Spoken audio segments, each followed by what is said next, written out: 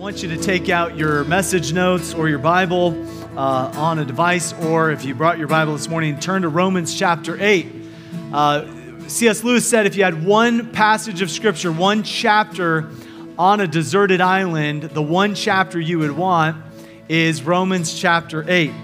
In verse number 1, it says, Therefore, there is therefore now no condemnation to them that are in Christ Jesus, who walk not after the flesh, but after the Spirit. Verse 5, For they that are after the flesh do mind the things of the flesh, but they that are after the Spirit, the things of the Spirit. For to be carnally minded is death, but to be spiritually minded is life and peace. Let's have a word of prayer. Lord, I do pray that you would please use these scriptures. I pray that you would help us as we, Lord, unpack our new identity in you. I pray that you would help something that's said from your word to impact our identity. In Jesus' name, amen. So there are millions of dollars that are spent each year trying to protect people's identity, whether it be your financial identity, or if someone has committed a crime or has being protected from someone who's committed a crime and they are changing their identity. There's a lot to be said about identity. And in our world today, we are kind of struggling with how we identify things. And some people are identifying differently, and some people are creating new identities. And the reality is there's lots of people who have lots of motives for why they would want to identify a certain way. And we also know that world leaders are trying to change the way we identify ourselves or our identity as a culture. And there's something that I have been kind of poking fun at if you've been here the last few weeks in our series, The Great Reset. Reality is the gospel is the Great Reset. The resurrection is what changes everything. But in our culture and in our world today, not just our government or big corporations, but there's this group called the World Economic Forum, and they're trying to change everyone's identity. I want you to watch this right here. Here's the leader of it talking. The Industrial Revolution will impact our lives completely. It will not only change how we communicate, how we produce, how we consume. It will change actually us, our own identity. So it will change, it will reset our own identity. This is something that they're trying to do. They're trying to say, hey, let's change identity. Can I tell you something? That no one can change your identity except the one who made you and who defines you. The reality of identity is it's something that belongs to the creator, the designer. If the designer has a design, then that thing, that person has to follow the design, the definition given by the creator. Now in Romans chapter 8, we are seeing a group of people that were defining themselves by their culture. The Roman church was about 50,000 people strong, and they were identifying themselves as Romans. They were Roman citizens. They dressed like Romans. They ate like Romans. They looked like Romans. They were Romans, and Paul was trying to get them to understand that now they were Christ followers. Now they were in Christ. Christ was in them, and it was changing their identity. Truly, the gospel resets our identity, and it does this with three truths that we see in this passage today. And I want you to see these three truths that to reset our personal identity. Number one, I want you to see that our new identity produces security. Our new identity produces security. I want you to see in verse number 8, as we just continue the passage verse by verse, Romans chapter 8 and verse number 8 says, So then they that are in the flesh cannot please God. You might think to yourself, what does that mean? Because I thought I thought I had flesh and bones, and I thought I was in the flesh. The reality is you are.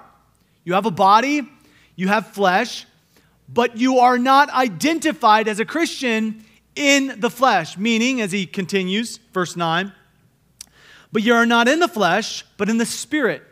Now that you have received Christ, he's saying in verse number 9, there's a spirit in you that defines you. If so be that the Spirit of God dwell in you, If any man have not the Spirit of Christ, he is none of his. So if you have not received the Spirit, if you have not received Jesus as your Lord and Savior, then you are none of his. You do not belong to him. You do not have this new identity. But in verse number 10, it says, if Christ be in you, the body is dead. So the flesh is dead because of sin. And you say, well, how does it die? Well, it dies one bad decision at a time. The flesh has its desires, as we talked about last week, its impulses. It has its temptations. And the flesh is dying one bad decision at a time. But the Spirit brings life. The Spirit brings life because, in verse number 10, because of righteousness.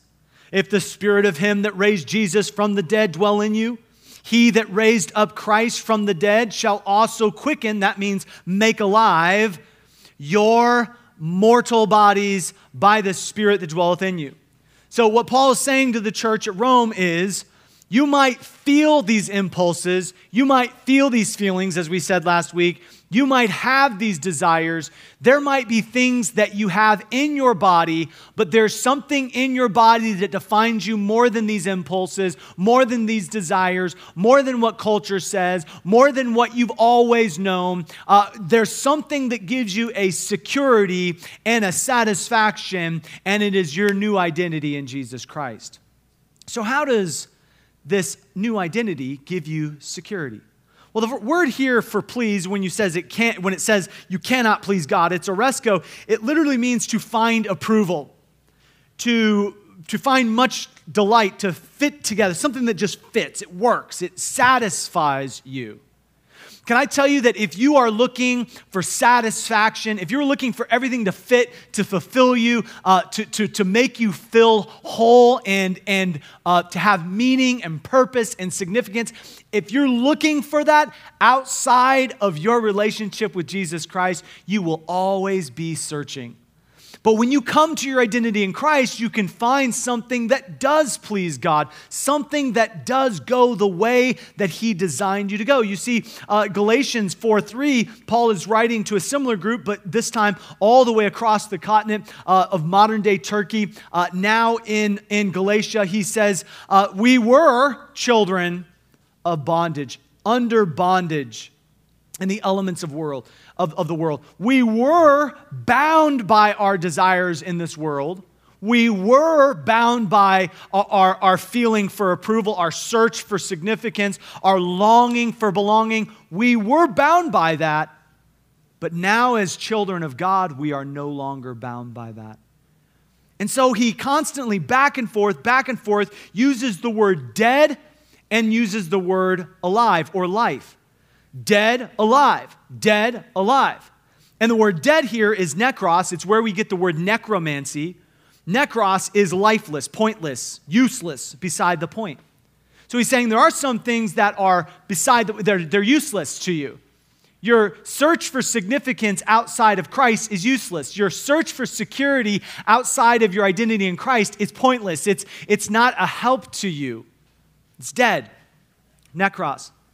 But then he talks about this life in the Spirit, and that's the theme of this whole chapter is this new life in Jesus Christ. And this life is Zoe. It means to be truly alive, to live life the way you were meant to live, the way you were designed to live. It's a reason for fulfillment, satisfaction, and joy. That is literally what this word Zoe means. So I want to paint the picture here to say, here is this new life in Jesus Christ, and it brings a new identity. It brings the new set of ways and confines to define yourself. And so insecurities as a whole, they are just the indicator of our false belief. When we have insecurity, when we feel insecure, and we all have our insecurities, it just is revealing the areas that we are not believing that Christ has made us new. Now, our church theme verse is this, and if you're brand new here, you'll learn our church theme verse right now. And it is 2 Corinthians 5:17. And it is that in Christ we are new creatures or new creations. Old things are passed away, and behold, all things are become new. Now, the reason why I quoted it like that is because if you take any part of that out, it doesn't work. that in Christ we are new creatures. That's great. If you are new creatures, then the old thing has to be passed away. And if the old thing has to be passed away, then then everything has to be made new. It's not that you are without insecurities, it's that something else, a greater belief, a greater truth is informing your insecurities. And so here's the reality about our false beliefs. Our false beliefs are constantly getting us to believe a lie about who we are, that Satan, from the beginning of time, from the beginning of the human race, Satan has tried to trick us and deceive us and try to con us into believing that we're something that we're not, or that we're not something that we are. Let me illustrate it to you this way. When Adam and Eve were in the garden and Satan came to beguile them, to trick them, he said, yea, hath God said, so he gets them to doubt God's word. And then he says, if you take that tree of the knowledge of good and evil, you will be as gods. God knows that you will be like him, knowing good and evil. And so that's why he's trying to withhold from you, because he knows that you will be like him. Do you know what Satan was doing? Satan was tempting them with something they already had. How many of you know you were made in the image of God? You are already made in God's image, and God was already given Adam and Eve the ability to discern good and evil through him, but they took matters into their own hands. They wanted to discern good and evil on their own. And so daily that's the struggle. The struggle is, do I trust my emotions? Do I trust my impulses? Do I trust what culture says about me? Or am I going to trust what God says about me? Now, can I tell you something? That what the world says will fill you up. I don't know if you found this yet, but it won't. Satan is selling you a bill of goods that will never come to pass. And so I would encourage you this week that as you're in this battle between believing maybe what you say about yourself, I'll never do amount, I'm not good enough, I can't do that, I'm a loser, I can't, whatever you're speaking about yourself that's not true, I want you to start correcting that with the truth of who you are in Christ. And you correct those emotions and temptations and culture, and then keep track of those times that you're confronting how you're feeling or what culture's saying about you. Confront that with your true identity. I know that my potential in Christ is greater than what I am living up to, so therefore, I'm not going to live like I'm not. I'm going to live who I am in Jesus Christ. Let me illustrate it this way. All of us have felt the void of emptiness, either in a relationship, or maybe you got the job that you were longing for and it didn't fill you up. All of us have been longing for a position or an experience. Or maybe you were longing for a certain area of life, like if I just get through high school, or if I just graduate from college, or it's just the next thing, and it just leaves you feeling even a little bit more empty than you had before. The reality is we are all born with a void in the deepest part of our heart, and we long for fulfillment and significance, but the reality is that fulfillment and significance can only be filled the way God designed it to be filled. Let me illustrate the frustration of this. A few weeks ago, actually about a week and a half ago, I was waking up early. I like to wake up early and put some toast in the toaster and grab some coffee and some water, and that's just kind of a morning routine that I have. And I reached in the bag of bread, and I pulled out my favorite kind of bread, and I don't know if you're a bread person, but I'm a bread person. I have somewhere a bumper sticker that my wife won't let me put on my car, but it's a bumper sticker, and it says, instead of gluten-free, it says gluten please, okay? So that's how I live my life, and love bread, love all kinds of bread, but there's no better bread than the really, really good rye or sourdough. This is sourdough. I can't tell you, but I can't tell you for certain because I don't know this and it's not in the Bible, but I just believe that when we get to heaven, there's going to be a line of toasters and there's going to be sourdough bread with fresh butter. How many of you love some fresh buttered sourdough bread? All right, can I get a witness? All right, there's nothing greater on this side of heaven.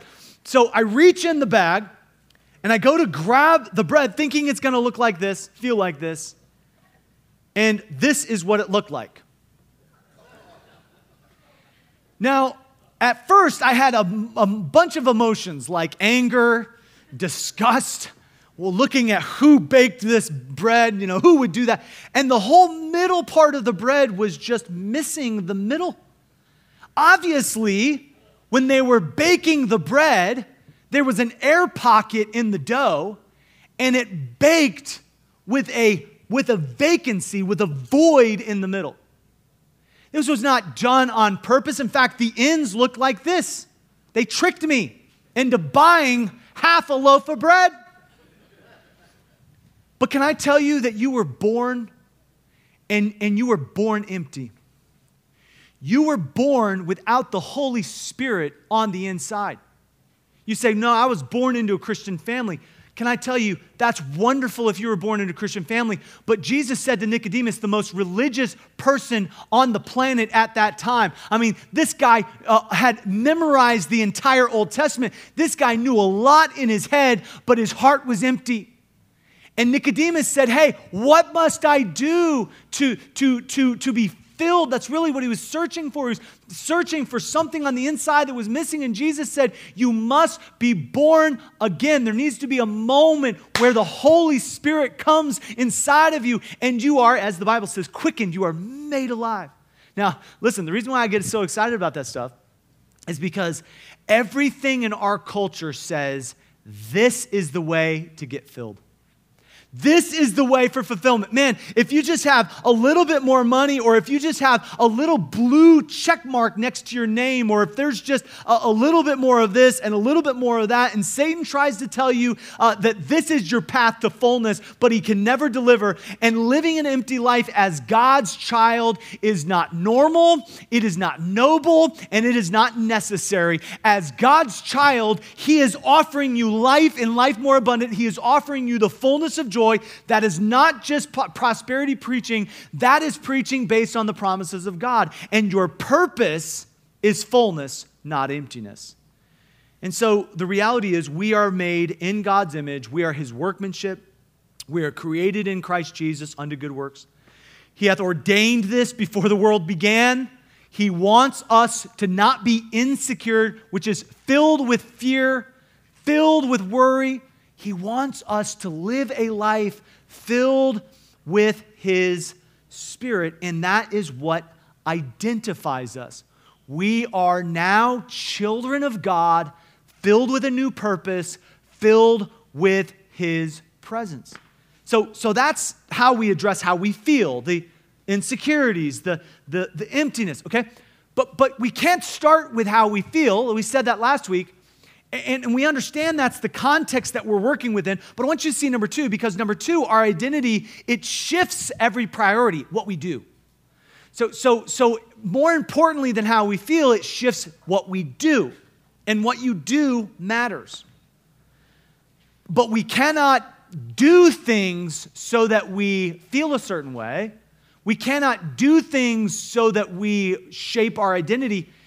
You are not who you are because of what you do. And listen, culture will tell you over and over again, you are what you do. But I'm here to say, you are who God says you are. And if you accept that and internalize it and live it out, then it will affect, it will shift what you do. So this is what it says in verse number 12. Brethren, okay? These are people who are God's children. These are people who are in Christ. They have a new identity. Brethren, therefore brethren, we are debtors, not to the flesh, to live after the flesh. For if we live after the flesh, we shall die. But if through the Spirit we do mortify the deeds of the body, go back and listen to last week, how to mortify the deeds of the body, we shall live. That's Zoe. Oh, for as many as are led by the Spirit of God, they are sons of God. They are sons of God. For ye have not received the spirit of bondage again. Listen, unto fear. You're not bound to fear. You're not bound to how you feel. But ye have received the spirit of adoption, whereby we cry. Can everyone say that together? Abba, Father. Now, when a child in Hebrew says their dad's name, and both our boys said Dada first. I just want to go on record by saying that. And actually, I have to go back a little bit further. Camden, before he ever said Dad or Mom, he said ball. Ball. And I was like, oh, okay, not Jesus, not Dad. Okay, I guess it's ball. And Chandler, you know, half of what he was saying we couldn't understand until he was a little older. What are you saying? You know, what are you pointing at? You know, you just kind of grunt and point. But can I tell you something? That the Hebrew language is what we know today. Ab is Hebrew for dad or father, and Em is Hebrew for mother. But in Aramaic, which is this word Abba, this is the most natural way that children, little babies, little 2-month-old babies would learn how to say their father's name or their mother's name. Emma, Abba. It was something that just was easy for children to say. This is who our Heavenly Father is. He's our Abba. He is the one that nurtures and cares and really wants to free us from the debt of sin that we owe. See, that's the word debtor. The word debtor is a sinner, someone who has defaulted, someone who's a malefactor, or someone who's stolen more than he could or she could ever pay back. So too indebted to pay back under such a great obligation. That's the word, that's the name or the term indebtor. That you're indebted, you're a debtor. Now, I don't know about you, but there's nothing worse than owing someone some money. All right? And you know, no matter how many credit cards you cut up, they're still going to be calling, okay? And the debt that we owe spiritually is freed at salvation because Jesus paid the debt that we owe. And now he has called us, if we receive that payment. By the way, John was very clear how to receive this. It says, but as many as received him, John 1, to them gave he the power to become the sons, and I always add daughters, the sons of God, even to them that believe on his name. So here you have a son or a daughter of God. The word son is a child by a descendant or adoption. The word adoption here, we are adopted in the family of God, where we cry, Abba, Father. The word adoption is the agreement for acceptance or the official court ruling for guardianship. Recently, I attended online a court with the LA County Children's Court, and I was sitting there in the Zoom room waiting for it, and we were attending for a family in the church who was adopting, and we were so excited. We were sitting there waiting for the judge to say, "This is your child.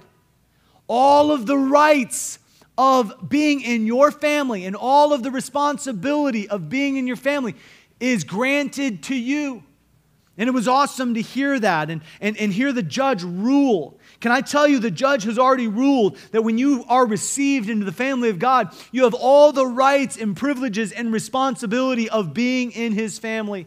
And that's why God gave us these wonderful words in John chapter 8 and verse 31. Jesus says unto the Jews which believed on him, "If you continue in my word, you will be my disciples." We're like, oh, great, we're your followers, we're your learners. That's the word disciple. Okay, well, now that you're my learners and disciples, you need to know that the truth is the only thing that can set you free. You shall know the truth, and the truth shall set you free. And they said, hey, wait a second, we're already free. Look at verse 33 and 34. Hey, we're the seed of Abraham. Jesus, we're already free. We're not locked in chains. We don't have anything to run from. We're not owing anyone anything. And Jesus said, are you? Are you free? You think you're free, but are you really free? And in verse number 34, he says, "Verily I say unto you, whosoever committeth sin is the servant of sin." Can I tell you that I've spoken to teens and young adults all across this nation, and can I tell you the number one thing that I have noticed is this, that there's a generation who says they're free. There's a generation who thinks that they're not in bondage, but the reality is they're in bondage to sin. They're in bondage to an addiction to sometimes technology and sometimes an addiction to anxiety and all sorts of things. But ultimately, there's an addiction to sin. Sin is always addicting, and we serve sin. We sin more trying to cover up our other sins, and we lie trying to cover up that other lie. And it's just a constant struggle. And Jesus says in verse 35, "The servant abideth not in the house forever, but the Son abideth forever. And if the Son therefore shall make you free," Jesus talking about the Son of God, "then ye, the sons of God, the daughters of God, shall be free indeed." How many of you want freedom in Jesus Christ? I know I do. And can I tell you, you're not going to find it when you find yourself. You're not going to find it in culture, no matter how catchy some self-help book gets, no matter how impressive someone might talk, no matter how far you might go to find financial freedom or relational freedom or whatever else. Can I tell you, there is not freedom outside of the freedom that Jesus offers. Now, I tried to use another illustration, and I couldn't get away from this one, because this illustrates exactly what Jesus was talking about in this passage. But it is a song that girls have been singing for the last several years, and it is one of the most annoying songs I've ever heard. So I apologize ahead of time, but I'm going somewhere with this, so hang with me. This is the song that Disney came out with a few years ago. It's time to see what I can do to test the limits and break through. No right, no wrong, no rules for me. I'm free. Let it go. That's about all I can handle. That's about all I can handle. We're going to have to turn it off right there. There's more on the video. I can't handle it. All right. I want to have my sanity this afternoon. Listen, I'm not preaching against Frozen. Don't come out here and say, "Man, that pastor is against Frozen." No. Let's just go with me. I'm just saying it's easy for culture to come up with these little taglines that sound awesome and actually sound really, really true on the front end. But when you start comparing them to your identity in Christ, you start realizing, wait a second, that's totally backwards. When, I'm looking at Elsa going, or whoever that is. I think that's who it is. I'm looking at her going, This is culture. This represents culture. No right, no wrong, no rules for me. You're like, what's wrong with that? Well, the next statement, I'm free. No right, no wrong, no rules for me. That's what makes me free. Can I tell you that I'm not saying that rules equals freedom, but can I tell you something? That the absence of rules does not guarantee the presence of freedom. And can I also tell you this, that in the search for being free, you can become bound to that pursuit. You can become so obsessed with freedom of time and freedom of any other kind that that's your new prison. And so Jesus said, hey, I can make you free, verse 36, and you will be free indeed. Now, true freedom, this is what we're saying, true freedom is found in living out our new identity in God's family. True freedom is living out our new identity in God's family. And I want to encourage you, the next time that you feel distant from God, remind yourself of this. If you're a child of God, now if you're not, we're going to give you an opportunity at the end of this to make that right. But let me tell you, if you have accepted the invitation that God's given to you into His family, you need to constantly remind yourself who you are. You are a child of the Heavenly Father, and He can't and won't move. Remind yourself of that. God can't and He won't move. What do I mean by that? I used to always think, well, if I do something wrong or something happens and I feel a little distant from God, I need to come back to God and I need to just be honest, and it's good to be honest with God, but I often would say things like, it's me again. I did the same thing I did yesterday. Thought the same thing. I know I said yesterday I wasn't going to do it, wasn't going to say it. God, my goodness, Lord, please help me. The reality is, if we think about God in our own terms, we often miss what he's trying to say to us. You can't separate yourself from his love. When you come to God, he never moved. So when I'm coming back into the presence of God and I am repenting and I am trying to make something right and I am trying to restore my relationship with him, he's not sitting there with a tally mark saying, well, looks like that was the 5th time this month. No, he never moved. And here's the other thing, and I want you to wrap your mind around this. He's actually already in your future. He's not bound by time. So he's actually already there when you say, God, I want to restore my relationship with you. He's like a heavenly father, like, hey, I never moved. Welcome back. I'm glad you're here.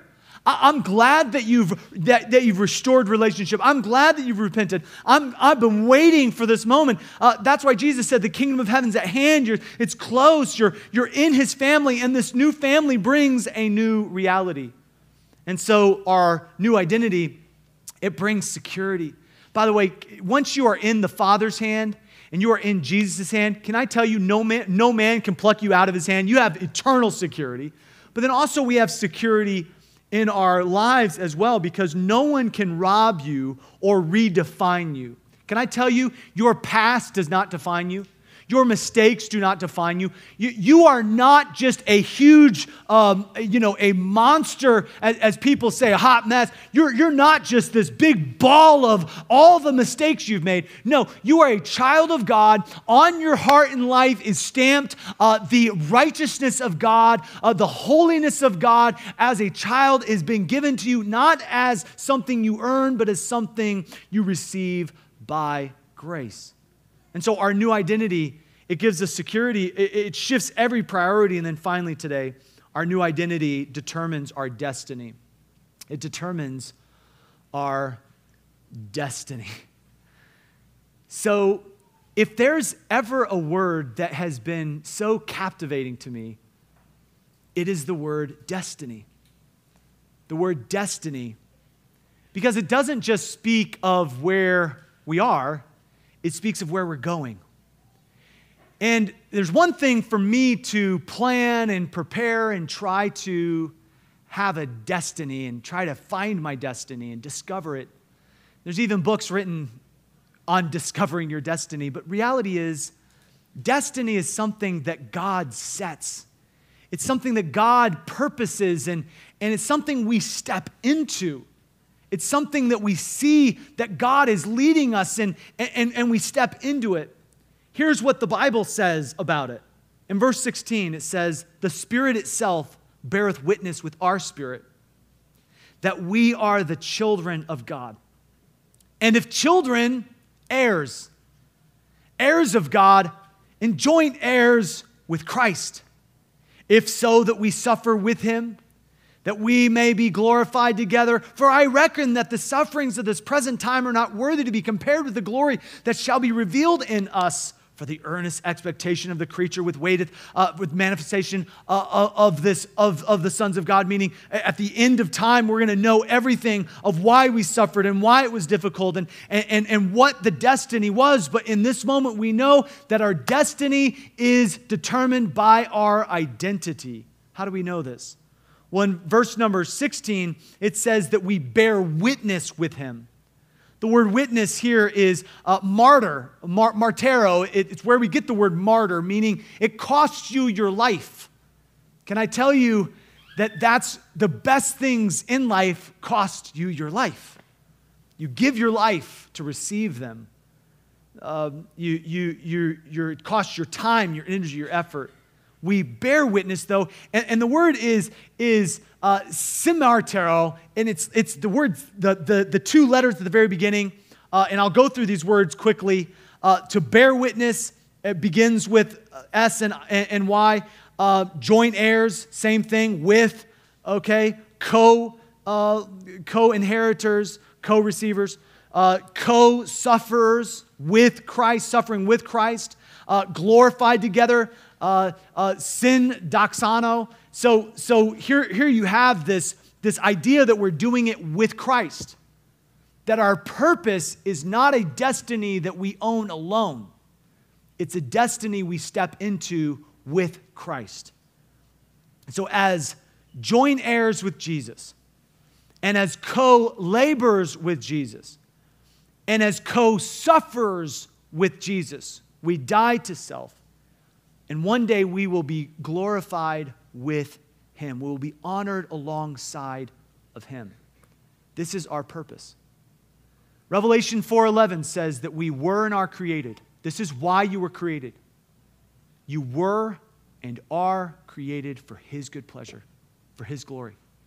You say, no, I was created because I have a talent in this area, or I was created to be a mom, and I was created to be a businessman and entrepreneur, and I was created for that, and I was created for this. Listen, you may be good at those things, but you were created for one purpose. You were created to walk in the destiny God gives you at the moment you receive your new identity in Jesus Christ. And it's crazy to me, but no other creature on earth lives outside its purpose, identity, and destiny like we do. Every animal, every plant, every living thing on this planet has a purpose, it knows its purpose, and it lives within its purpose, except for humans. We all were designed, and we all are defined by our creators. But now the world says, no, we can redefine what God says is true. So I would encourage you as a Christian, as a Christ follower, as a child of God, say this. Before doing or saying anything that you should do, think to yourself or even say out loud, I was made to do this, and my destiny depends on it. This is what I was made to do. Do you know you're in church and you were made as a child of God to be in God's house? Do you know as a child of God you were made to serve? You were wired, you were hardwired to serve. When you're not serving, you're feeling like something's missing. You know you were made to be a giver. You know you were made to be an encourager. Did you know you were made to praise God? That's why we spend the first part of every service praising and worshiping, because that's what you will be doing for all of eternity. If you're His child, you are wired for worship. You were made this way. This is who you are. And instead of saying, oh, here we go, I better go to church. I'm so tired, but I better go. Instead of just dragging ourselves out of duty, let's inspire ourselves out of identity. This is who I am. And this is what I was made to do. Now, last week I talked to you about the difference between living in freedom in our new identity and living in bondage. And I showed you if you were here last week, I showed you the prison clothes that we're supposed to lay off. And I showed you the flight suit. And Joel, could you run those two flight suits up to me?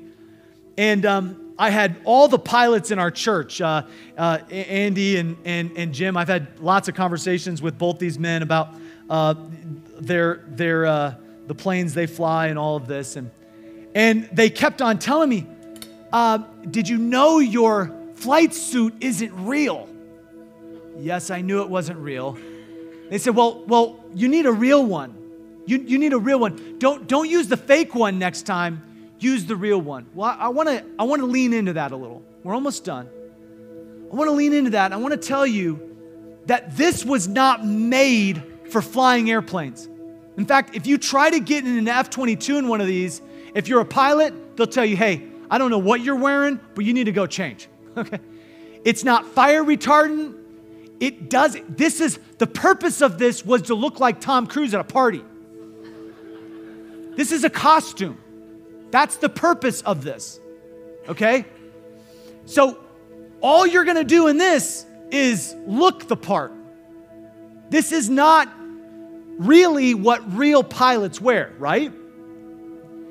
But this is the real deal. This has been through it. This is what pilots actually wear. In fact, this is what the pilots in our church wear every single day. They wear this. This has the pockets. This has the fire retardant material. This is the real deal. When you are a pilot, this is what you put on. Can I tell you that Satan is constantly getting me to try to put on a false, fake facade identity? It's called outward conformity, not inward change.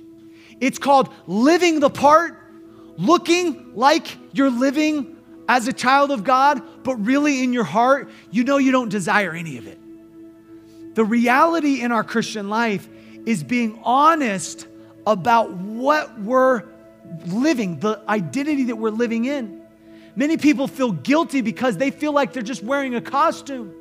Reality is, it's like, hey, listen, we all are tempted to step into that outward identity and not live in Christ. See, our new purpose, our new identity brings a new certainty and a new reality. And that new reality brings a new destiny. And the new destiny is found in our life, our new life, our true identity in Jesus Christ. It changes everything. Our insecurities, they distract us. They distract us from our priorities. They derail us in our passions and in our motivations. Our insecurities reveal the lies that we're believing about our identity. But our true identity, our true new nature in Jesus Christ, it is the key to stepping into our new destiny.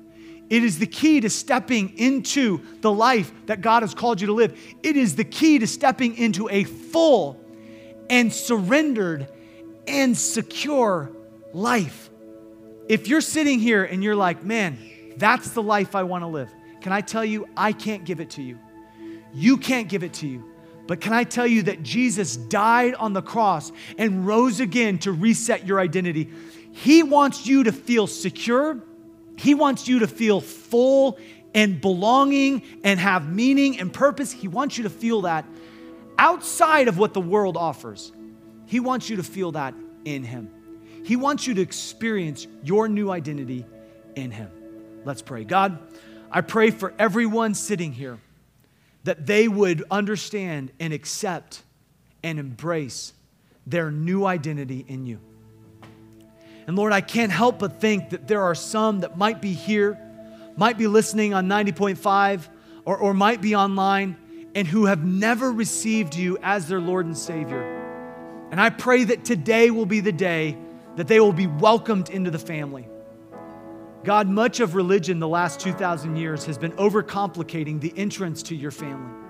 But I pray today that there would be some, maybe even one, who would know how simple it is that even a child can enter the kingdom of heaven, can enter the family of God by just receiving the gift, by turning from sin, turning from your old identity and receiving the new. Heads are bowed and eyes are closed, and we end every service the same way with meditation and just a call to action, really. If you are sitting here and you're like, man, that new identity sounds amazing. It almost sounds too good to be true.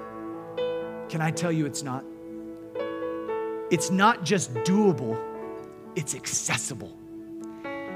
If you're sitting here in this room or you're watching or listening, let me tell you something, that Jesus is drawing you to Him. He is drawing you to Himself. He's calling you. He's calling you by name. Friend, if you would like to receive Him as your Lord and Savior, and if you would like for today to be the beginning of your relationship with Him and the entrance to the family of God, I want to give you an opportunity to do that. I want you to call out to Him. Say, dear Jesus, I know I'm a sinner. I turn from that sin. I turn to You and You alone. I trust that You can save me. Come into my life and be my Savior. Friend, if you prayed that prayer and meant it, I'd like to pray for you. I believe that's the moment where you have come into the family of God. Once and for all, you have come into the family of God. If you prayed that prayer, you meant it, and today is the day where you have been born into the family of God, I would love to celebrate with you. I'm not going to point you out, but I'd love to celebrate you and pray for you. Would you just raise your hand? Put your hand up, put it right back down. Thank you. Anyone else would join this one hand? You would say, I prayed that prayer just now and I meant it. You'd put your hand up, put it right back down. I prayed that prayer and I meant it. Thank you so much for this one who would say, I want that. I want to enter the family of God. How many of you would say in your heart of hearts, you don't have to raise your hand, but in your heart, God has reminded me of my true identity. I've been seeking for significance in my title, maybe my status as a mom or a friend. Those things aren't bad, but I've been seeking for fulfillment and I feel empty. And if that's you, I would encourage you right now, take a moment in prayer and ask God to place in your heart and in your life a newfound priority and a desire to live in your new nature in Jesus Christ. Heavenly Father, we thank you so much for your word, for this new identity we have in you. Now may we live it out in everything we do and say. In Jesus' name, amen. Thanks again for listening. If you would like to learn more about our church or how to get connected, check us out online at findnewlife.church or find us on Instagram, Twitter, and Facebook under the handle Find New Life. Have an amazing day.